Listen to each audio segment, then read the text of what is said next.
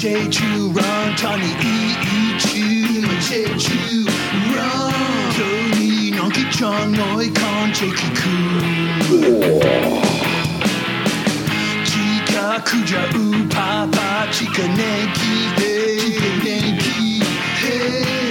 Bang risk of car maybe when P&A Yeah Roller went to Kochi Pata Tangway Riz Pata Yali Oh yo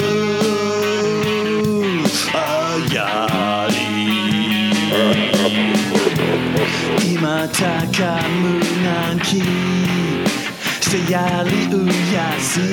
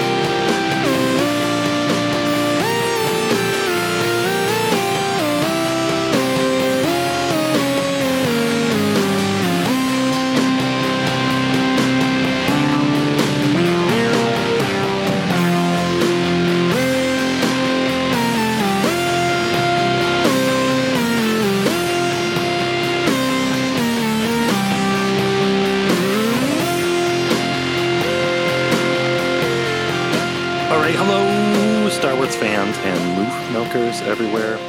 Welcome to episode number 183 of Blast Points. Is Jason. And it's Gabe. It's Jabba-Palooza. It's summertime. Time to get outside and listen to some rock and roll and some Jabba and roll. Put on your flannel shirt.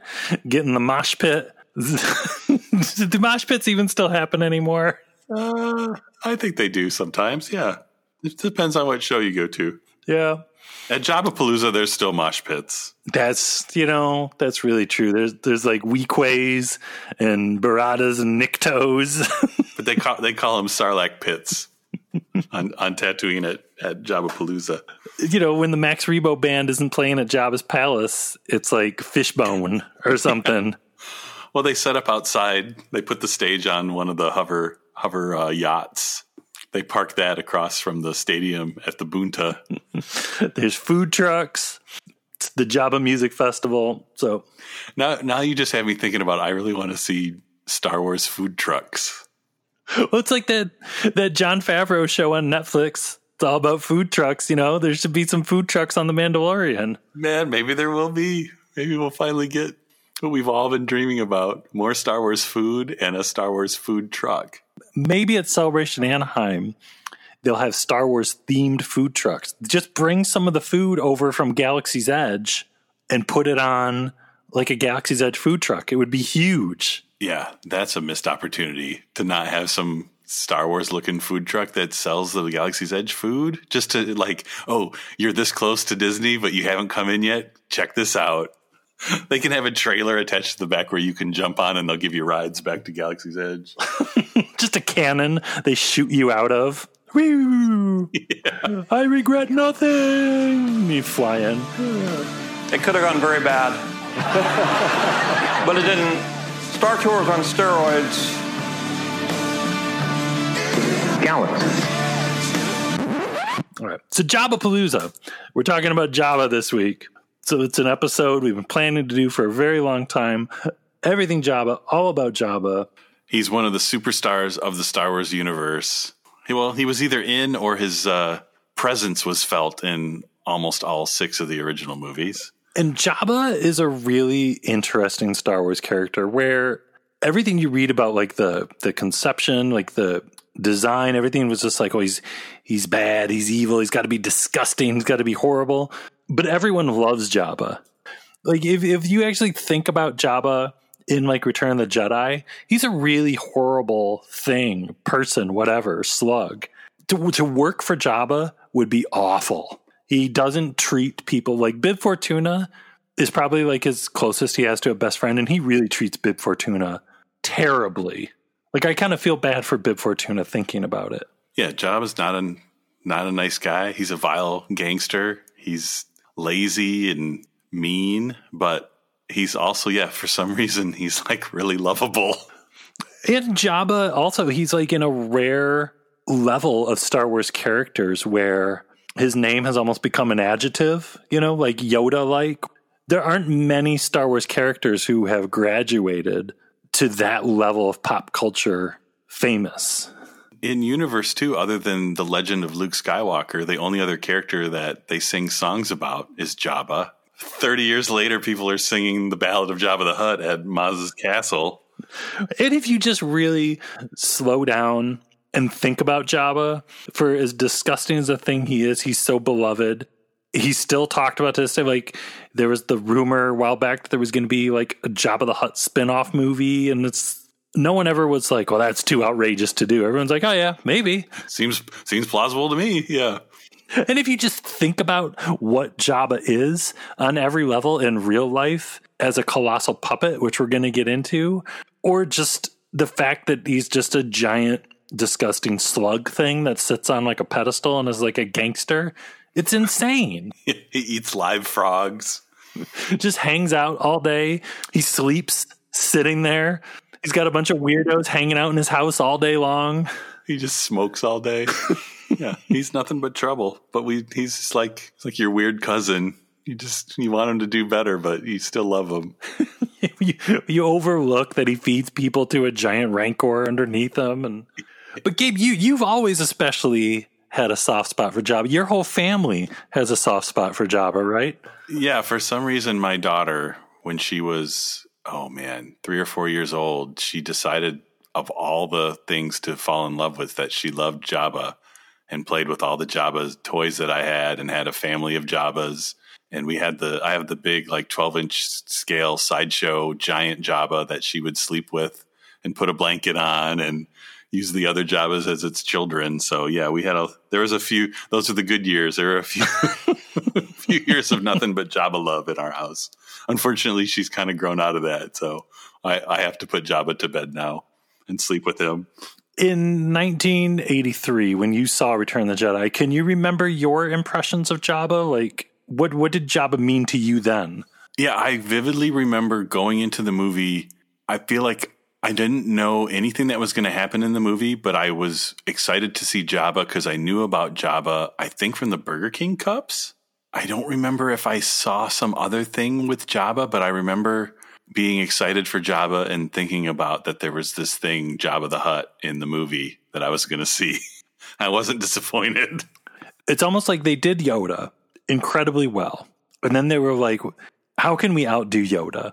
It's almost like they did the exact opposite, where Yoda was this incredibly detailed, lifelike puppet, but he was small and he was wise.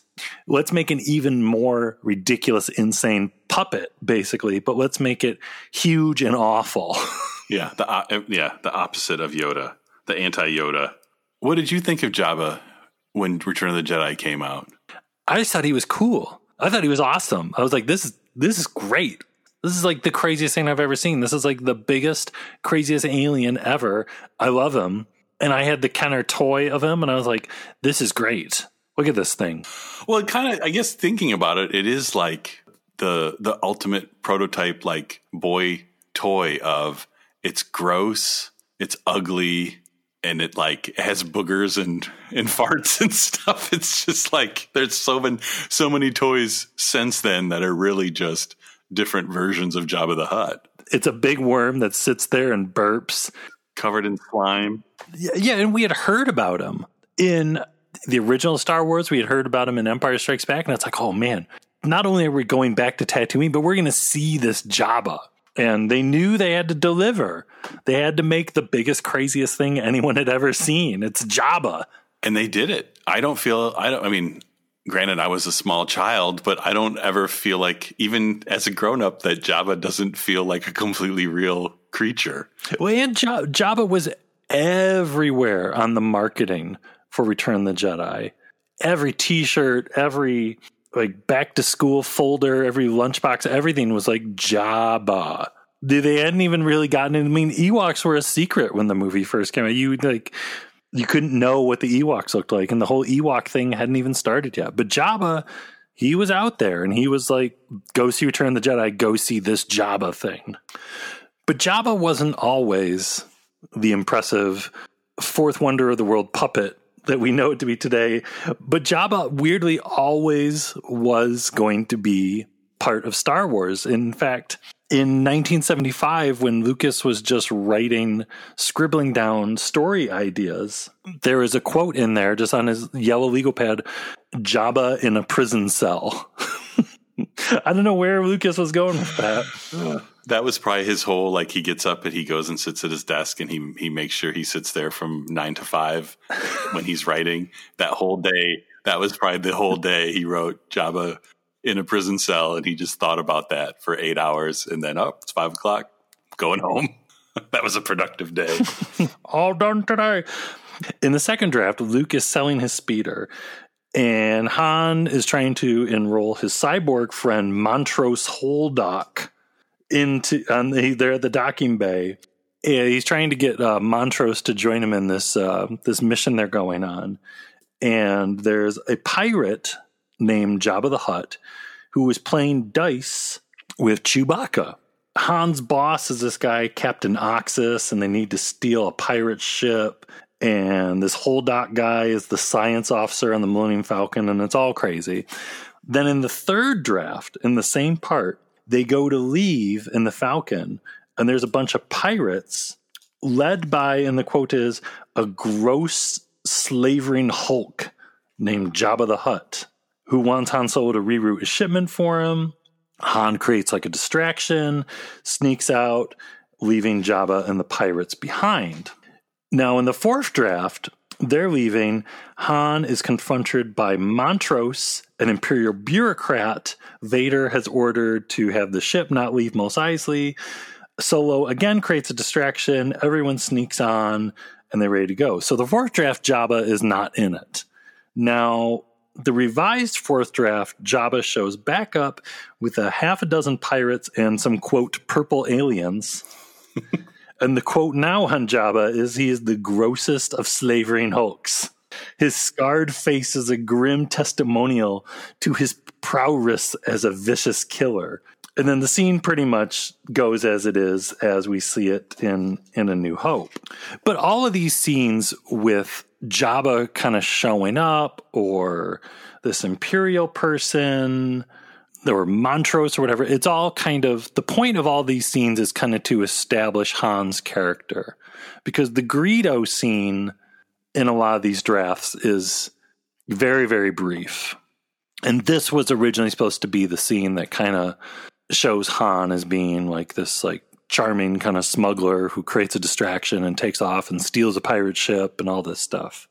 So cut to Monday, April 12th, 1976. It's a day long remembered, as Declan Mulhold is on stage as Jabba the Hutt, or as he's better known, Human Jabba. Solo! Right here, Jabba. I've been waiting for you. Have you now? You didn't think I was going to run, did you? Han, my boy, there are times you disappoint me. Why haven't you paid me? And why did you have to fry poor Greedo like that, after all we've been through together? Look, Jabba, next time you want to talk to me, come see me yourself. Don't send one of these twerps. Han, understand. I just can't afford to make exceptions. Later that week, the cantina scene is filmed, the first cantina scene. And we kind of got into this when we had Tom Spina on a few weeks back, and we were talking about the humans of the cantina, where the popular theory is that Lucas says, I always intended it for it to be a stop motion. It was never going to be the guy in the furry coat But then everything you read and you talk, like special effects people talking about it, the way it's shot, and especially with Harrison Ford walking behind human Jabba, it's almost like there was no way they could have done a stop motion thing over human Jabba at that time. In the film Star Wars, there was a scene with Jabba himself. He was always intended to be this loathsome, large, monstrous creature. But it wasn't possible to incorporate my design of Jabba when we shot the scene with the actors on the set. So I came up with the idea of shooting the scene with a man, and eventually I would mat in a stop-motion creature over the man. But isn't there still some mystery to that, though? Because isn't it still like there was camera problems that day, and I thought I read somewhere that whole scene was potentially shot second unit, so Lucas might not even have been around. It might have been because Gary Kurtz was around. So I almost feel like it could have been a situation where the people filming didn't think about that. It could have been replaced and didn't make sure that they filmed it in a way that would be easy to be replaced.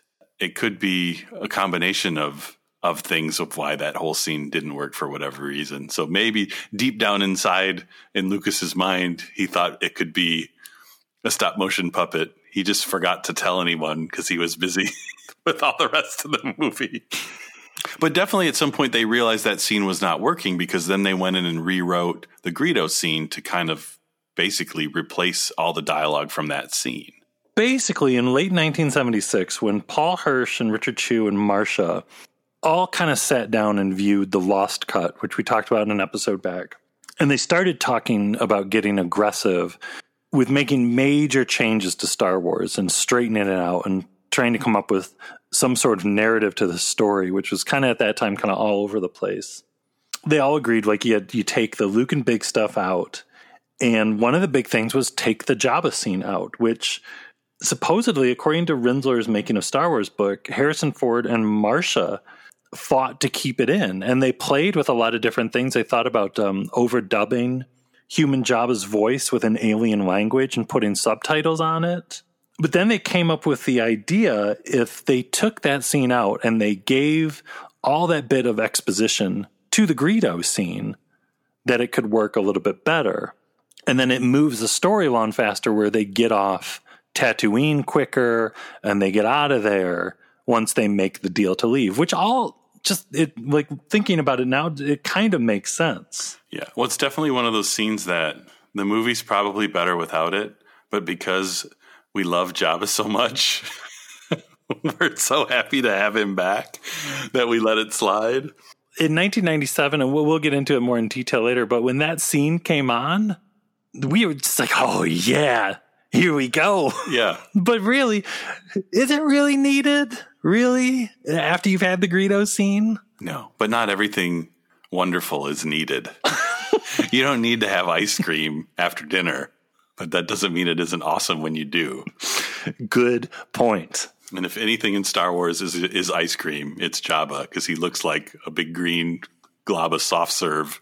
Yeah, so then the comic comes out, the Marvel comic adaptation, and there's Jabba, and he's like this funky looking fishman creature alien thing. So somewhere along the line, there was the plan to put Jabba in there as an alien. Who knows? So we all know then Jabba gets mentioned again in Empire Strikes Back.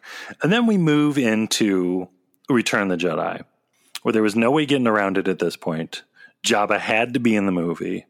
And a lot of work was done on Jabba the Hutt's appearance. When we came to Jedi, I was able to redesign the monster, start from scratch. In the first film, the fact that he was walking and certain things, demanded a certain type of creature. This way I was able to have more freedom in creating the creature and make him an even more interesting character than he had originally been designed in the first film.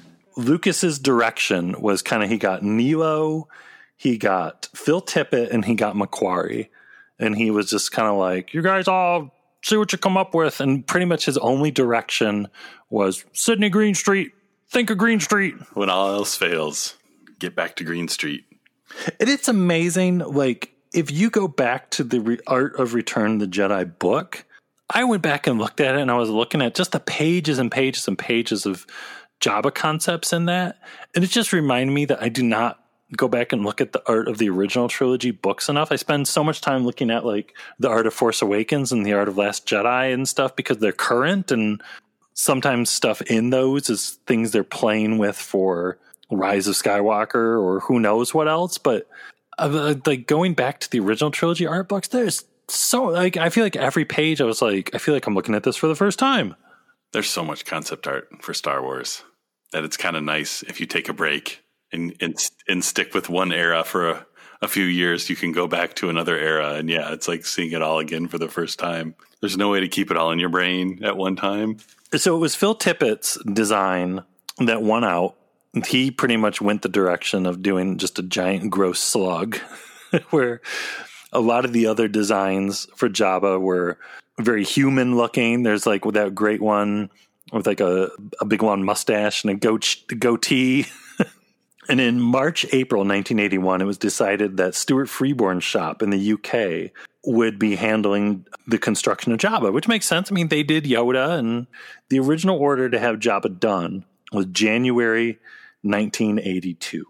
And it was definitely the biggest, most ambitious puppet ever created. It was everything, like we were saying, they learned from Yoda, taken to the next level. It needed articulation for the eyes, the mouth, the forehead, the body. It had to eat and drink and smoke. They had to use his arms. They originally thought maybe there could be a way he could leave his pedestal and move around. They didn't know. And so Freeborn's shop was also tasked with creating the Rancor arm that was going to pick up Luke. And they had to make about 34 Ewoks, while Phil Tippett back in California did all the Monster Shop stuff at ILM, which is just crazy. I mean, just imagine like you've got about a little over 6 months to come up with 34 Ewoks in the biggest, craziest puppet ever made. Yeah, no pressure. So as time goes on, Jabba's due date was pushed back to February. They figured out they would need Jabba for 2 weeks of filming. But Stuart Freeborn was not making much progress as he was still kind of working on The Dark Crystal. As they really start closer to filming of Return of the Jedi, there was a big, big question if Jabba would actually be ready, because I don't think anyone was ready for the incredible amounts of foam latex skin that had to be made and all had to be cooked in giant ovens. And they had to basically make sure that Jabba would fit in the sets that were being built. He was made with over 4 tons of clay over this massive wooden skeleton. And meanwhile, Freeborn had his hands full too, because everything possible was going wrong with the Ewok suits. Yeah. So January 82, filming starts on Return of the Jedi, and Jabba is not done. January 25th, 1982 is the first day of filming in Jabba's palace. The last layer of paint on Jabba was just painted on about 5-6 days before the first day of filming. They had very, very little time to rehearse with all the puppeteers that were in this 18-foot long puppet. Right, because weren't there 4 people inside the suit plus 2 guys on radio control? So let's give a shout out to each person inside the Jabba suit. You had Dave Barclay, who was Jabba's right arm and his mouth. I operate Jabba's right arm and the jaw of his mouth, and I do the voice at the moment to make the lip sync. And between Toby and myself, we do the body movements, the rocking of the whole figure. And did the incredible Jabba dialogue while on set, which never forget. Cue, skiff guards. Over, come in. You will bring Captain Solo and the Wookiee to me. Your mind powers will not work on me, boy. I am not affected by your human thought patterns. I was killing your kind back when it meant something to be a Jedi. You had Toby Philpott, who was Jabba's left arm and the head. Yeah, well, I'm the silent brain hemisphere. I do the left hand and the tongue. And That goes in here, and my right hand is free inside the head, and basically works this head control, tipping it left and right, front and back, and up and down. I have one other control that can swivel the head, revolve it, and for certain shots I have things like the tongue here, where my hand goes. I have a couple of cable controls that do snarls around the mouth. Using my feet and the weight of my body, I share with David the job of actually moving the body about. You had the incredible Mike Edmonds in the tail. Backwards and forwards. The way I move it depends on the mood he's in at the time. If he's in a bit of an irritable mood, I just do the little flips like you'd bang your fingers if you was losing your temper or impatient. Or if he's really losing his temper, give it a good old thrash on like that, or backwards and forwards, backwards and forwards. And if he's in a lazy mood, you just keep it like that, nice, steady. You had Mike Olson laying underneath everyone, controlling Jabba's stomach. These hand controls here, these two, operate the twitches round the corners of the mouth, middle of the mouth, lower jaw, and also the nostrils. And my feet work the bellows, which in turn works the respiratory system of the beast, the lungs. And you had Richard Padbury, who was part of Stuart Freeborn's crew, who was the famous person providing the smoke. The smoke from this cigar is for Jabba. When he smokes his pipe, I blow it up the tube and it trickles out of the corner of his mouth. If I was drinking port, it would be a perfect job. And then you had the people off stage controlling Jabba's eyes, which were on radio control. So all these people had to be doing everything in sync with each other, which is just crazy. They didn't have a lot of rehearsal time. They were in there from 8:30 a.m. to 6 p.m. They would take the occasional tea breaks and lunch break. And here you have Richard Marquand, just completely over his head.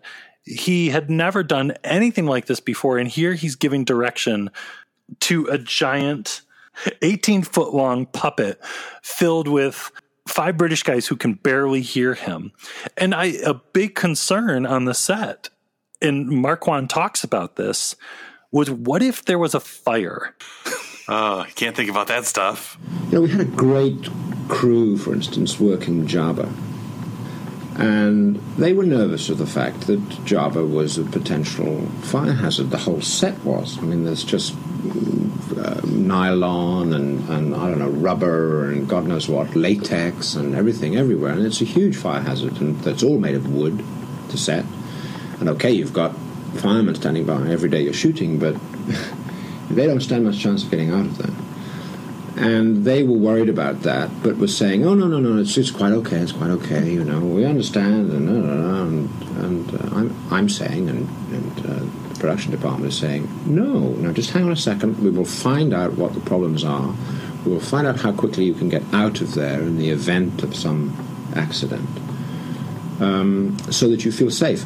And that is precisely the same thing as if you're fighting a war, telling your soldiers so that they know that if they are wounded, this is the way that you're going to get them back to the field hospital. And it's precisely the same thing, and it's well known in war with soldiers that morale is much higher if they know that a helicopter is going to come in and lift them out. Yeah, especially it's bad enough you have 5 guys crammed into a puppet, but there's also a lit cigar in there too, right? That's what he's thinking about. Well, and there's like, you know, the little fires going off, little squibs going off and all that stuff with like Luke when he pulls out his blaster and stuff. And it was crazy. It's insane to think that they pulled off something that crazy, that ambitious, and barely got it done. You know, it's similar to the creation of the Yoda puppet, where they were just flying blind, and maybe it's not going to look good at all, but somehow, like we were saying in the beginning, Jabba is still like this pop culture icon.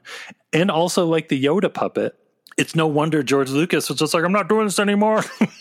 I can do it on a computer and save the heartache. But it's similar to Yoda too. What's neat is it's another completely ridiculous puppet creature that's made believable by interacting with Mark Hamill as well. Because other than Mark Hamill as Luke, the only other interactions with Jabba are other ridiculous creatures with Chewbacca and Boosh and 3PO and Bib Fortuna. So the one like human person to kind of sell it all is Mark Hamill, who's with like his work with Yoda just really helped bring those crazy creatures to life. And I would say also in Jabba's death scene with Carrie Fisher, just when she strangles Jabba, you really believe that she's strangling a giant slug creature and not a rubber puppet made by Stuart Freeborn and his crew. Yeah, that's true. Well, I think she probably had a lot of real rage about the costume and everything, so it wasn't hard for her to channel that energy, I'm sure. Well, there's tons of stuff you read, too, that George Lucas just, as outrageous as Jabba was, and what a miracle that it worked, he was not happy with it. I mean, in his mind, I think his mind was already thinking in prequel levels. He wanted Jabba to come sliding out and to walk towards the Millennium Falcon or something. That's what he had in his head. And he had said something I read where he was like, well, it just sits there, doesn't do anything, and it's like, well, it's fine by us, but we're too content with the present. He's always thinking about the future. What's Jabba going to do in the next one? That's what he's always thinking. Well, and much later, Jabba's voice was performed by Larry Ward. It's kind of widely known that the only things that survive from the Jabba puppet are his eyes and like the skeleton of the tail. I think all that foam latex, all that skin they made, it all disintegrated a long, long time ago, which is kind of sad. Good things are not meant to last. He's a luminous being. He's not that crude latex. He is what he is. That's the thing. He doesn't pretend to be anything else. He doesn't feel the need to be charming or anything. He's just an unpretentious, very straightforward guy. Can you munch your lips again, Dave?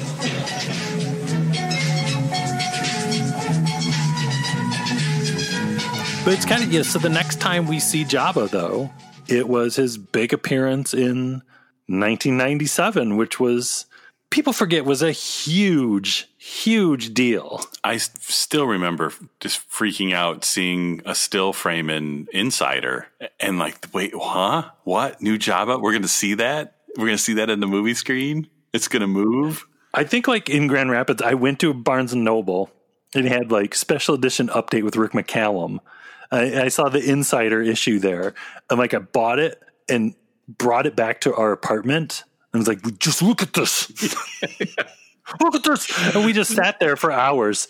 Well, and before that, I mean, even without having it be real Jabba, the human Jabba scene was like a myth and legend thing too. Because there was like one or two frames in, which documentary was it that had the little bit of human Jabba in it? I think it was in From Star Wars to Jedi, The Making of a Saga. I think just had a little bit of Solo. Come over there, Solo. So we already had that like kicking around in our heads that there's this other scene with Han Solo and Jabba in it. And then now the idea of finally seeing more Jabba, and then this whole idea that it's computer generated Jabba. What is this? It's magic. He looks so real. Well, and this is, it's 3 years before Jar Jar. What did we have as a completely CG character in a movie at that point? Yeah. Nothing. Well, and it's fun to go back and look at the different versions of a special edition Jabba, because you look at the original theatrical version now and you're like, that looks horrible. But it's almost like when you go back and look at an old video game, like when a new video game comes out that looks drastically better than an older video game, it looks real to you because you've never seen anything better than that. I don't think we ever took a second and we're like, oh, that Jabba doesn't look right. Did we? I don't remember ever second guessing that Jabba. I was like, it's Jabba. He's real. As admittedly funky as 97 Jabba looks today, we can never dislike 97 Jabba. He was beautiful at the time. It was a miracle of science. It was. And to see him, you would go to the movie and you'd wait for that scene, and then that scene would be over, and you'd have to wait 2 or 3 hours to see that scene again to even comprehend it. I mean, you look at it now, yeah, and it's a little, it's a little goofy looking. There's something not right about that Jabba, but love is blind. You think I had a choice? It's not just a scene about digitally replacing, a placement actor with a CG character. It's also a scene now that actually shows the dynamics between the two of them and their relationship. And it's a very funny little moment. Jabba, you're a wonderful human being. Yeah, so George got Steve Williams to do the animation and Joe Letteri to CG supervise it. And they basically had to go in and make this work because they had so many problems filming the scene. It sounds like there was no set information or camera information. But luckily, according to George, the whole movie was shot with just 35 millimeter and 50 millimeter lenses. So it was pretty easy for them to kind of reverse engineer which shot was which. But this was very early in their CG. They were just using more or less off-the-shelf software, which was kind of something that they figured out, John Knoll figured out with the X-Wing scenes, that they were able to just buy animation software and make some of this stuff work as opposed to the old days of having to create all the software in-house. I love the special editions. I love every aspect of it. I love how they were just making it up as they went. It was insane. It's crazy looking Jabba. The ultimate goal is to make it look like Jabba was on the set talking to Harrison Ford, and we just photographed it. This project here was about 5 shots. It took about a year to do. We took the picture of some of the stuff we found. We used some of the off-the-shelf software to build a 3-dimensional wireframe mesh. This is kind of equated with taking a canoe without a canvas and building the rungs of the canoe and then wrapping it with canvas. And then the next process is to actually paint the creature. And with the painting of the creature, it also involves the actual texture of the surface of the character. So yeah, and then going back to Jabba after Return of the Jedi, you kind of would think that they would want to match Return of the Jedi Jabba, but it sounds like he got direction to kind of do a younger, slimmer Jabba. His quote is George told him to imagine Jabba under a Jenny Craig program. I want a slimmed down version of Jabba. And he also told him he didn't want any of the slime stuff coming out of his mouth. So for some reason, this was like a younger, healthier, better hygiene Jabba. Which I remember that being like people saying like you'd hear murmurs like I don't know if Jabba looked right, and you'd be like, well, it's younger. He's younger, and then somebody would be like, well, not that much younger. We don't know anything about Hutts, how they age. Well, and that's kind of grown to become part of Jabba's charm. I think that he always looks a little different every time you see them. Maybe they're like chameleons and their colors change based on their mood. The actual motion of Jabba never really existed before. Even in the rubber manifestation in the third one, there was a real sarcasm about him, even though he didn't really move that much. Over time, it became evident that the mass of the character would allow us to make him move like a sea lion. We had to slim it down to convince the audience that it actually had the ability to move. Over a span of how many years, when he makes it to the third one, he gained an enormous amount of weight from eating some of those greasy little frogs.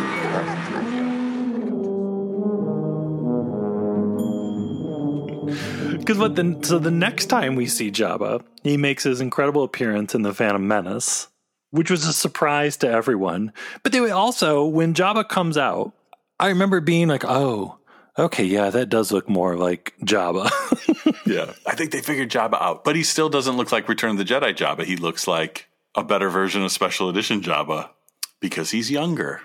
I don't know if anyone knows of more information on Phantom Menace Jabba. It seems like that's a big mystery because there was so much new cutting-edge CG character work in Phantom Menace that there wasn't a lot of talk that I could find about what they did to do that version of Jabba. Did they take some of Special Edition Jabba to create Phantom Menace Jabba? And did the Phantom Menace Jabba later become Blu-ray Special Edition Jabba?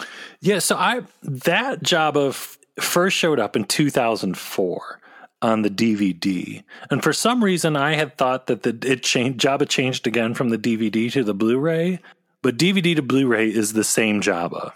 Yeah, I always thought there were 3 different versions, but I guess it's just the quality jump from DVD to Blu-ray made it seem like they went back and reworked them. But maybe there's like differences in the color of Jabba from DVD to Blu-ray, or maybe, yeah, like you say, maybe it's just the resolution.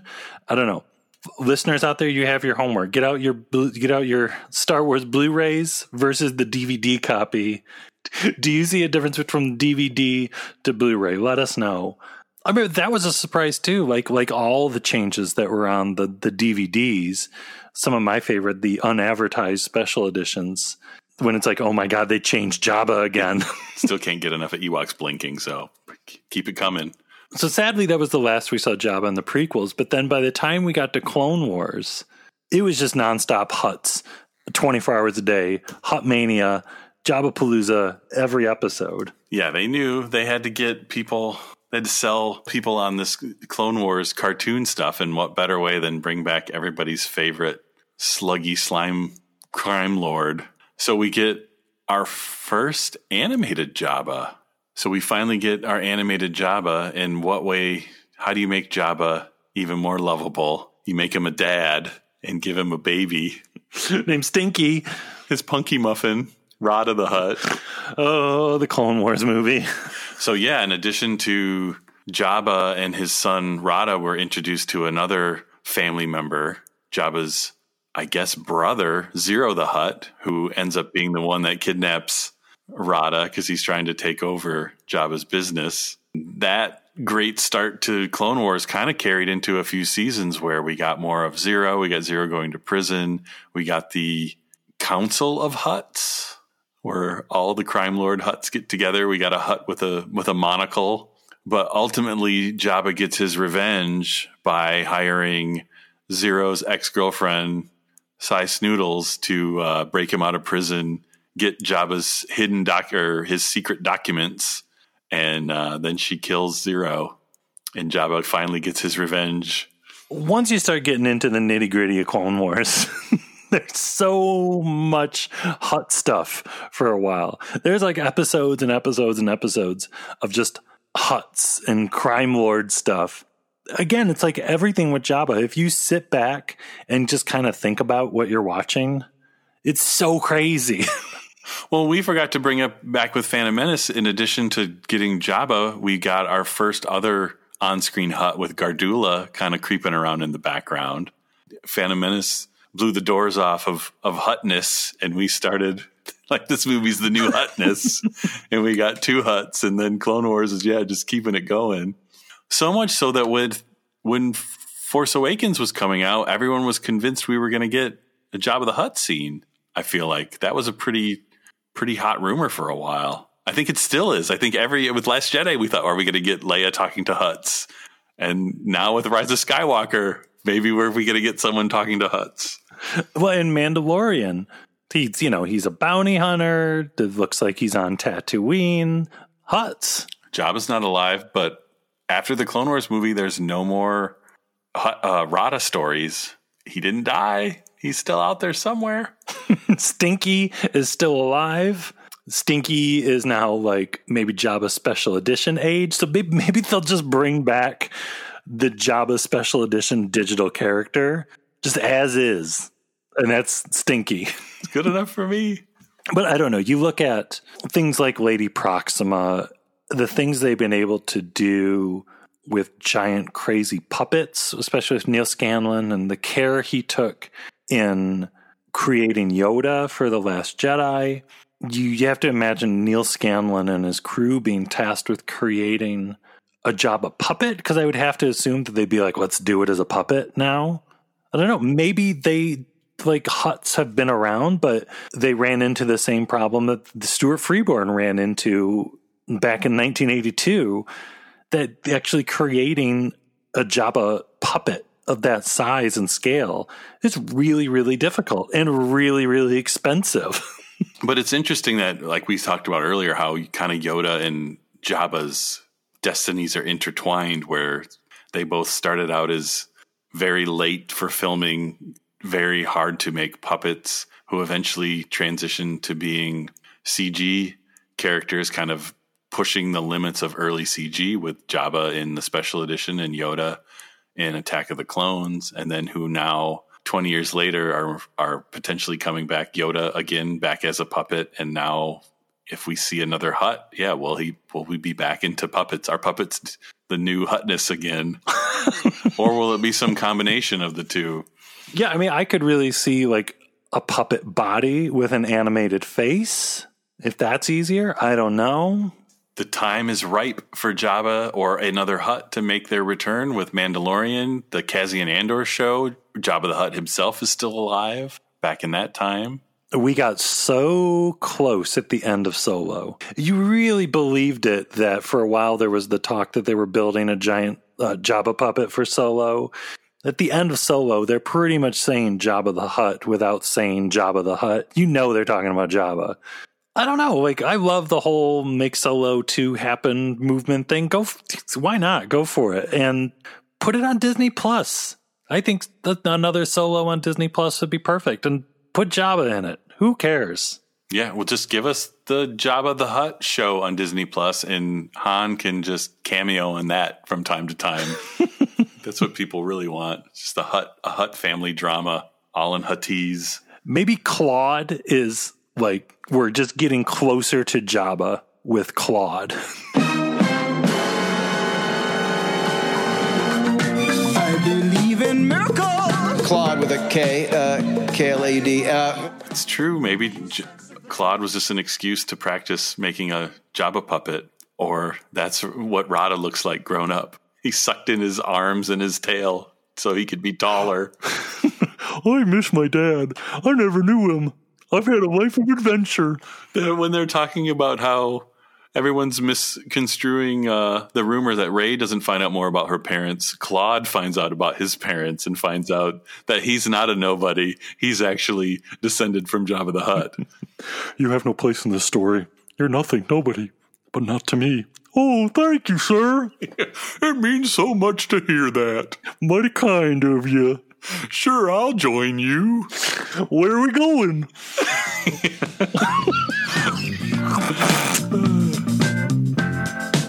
I think the moral of our story is George Lucas had been obsessed with Jabba the Hutt for a very long time. He could never stop thinking of him, could never stop putting him in stories, and could never stop obsessing over getting Jabba right.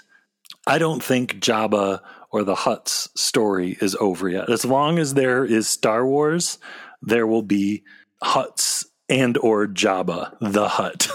Yeah, George Lucas knew what he was doing when he was obsessing over Jabba, because he knew as soon as the world got a glimpse of Jabba that we would all be obsessing over him. How many years later? 40 years later? 30? I don't even know how many years. My whole life I've been obsessing over Jabba the Hutt. And it's been worth it.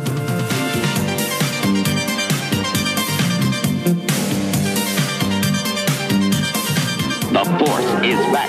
The rebels won't tire till they see the last of the Empire. And Kenner's there with Star Wars Return of the Jedi Collection. The next prisoner, Gamorrean Guard. Gladly, Jabba the Hutt. C-3PO, Gamorrean Guard, and Jabba the Hutt playset each sold separately. Mr. Hutt, you've captured my friend. Free him and keep me instead. That's a sorry tale, but this tale make you sorrier. Jabba the Hutt playset and other action figures each sold separately from Star Wars Return of the Jedi Collection from Kenner.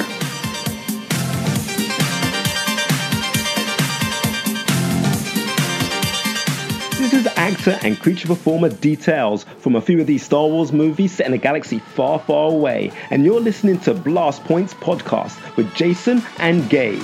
May the Force be with you.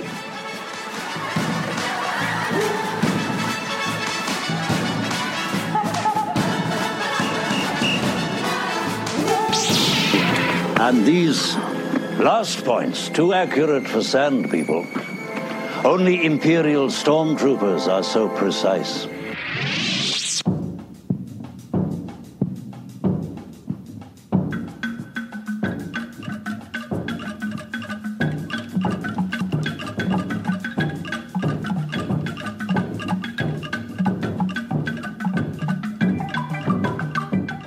iTunes reviews.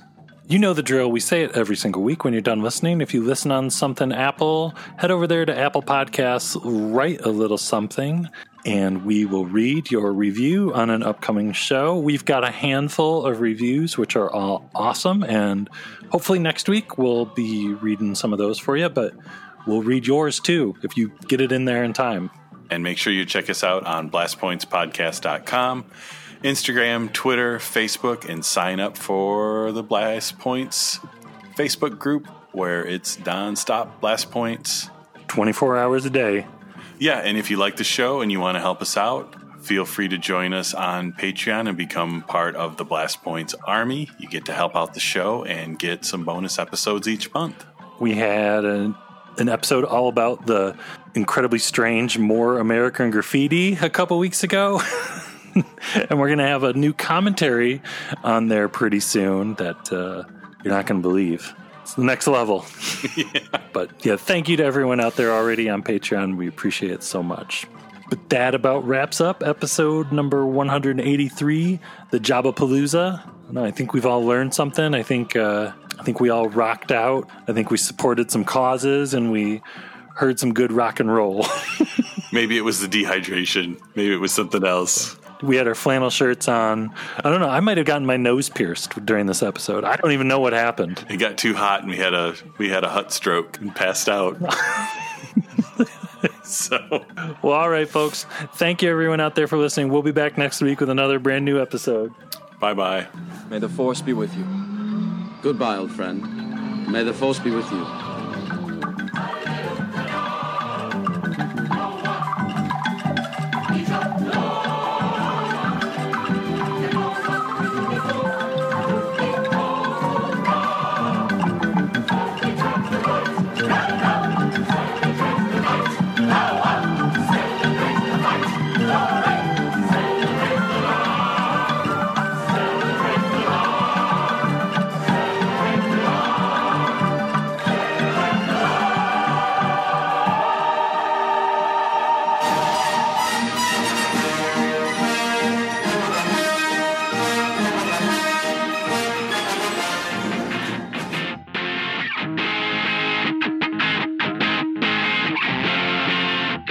Say Jabba's full name. That's okay, because I didn't even know that was a thing. Do you know he has a full name? No, what is it? It's Jabba Deziligic Tour. That's why we don't say it.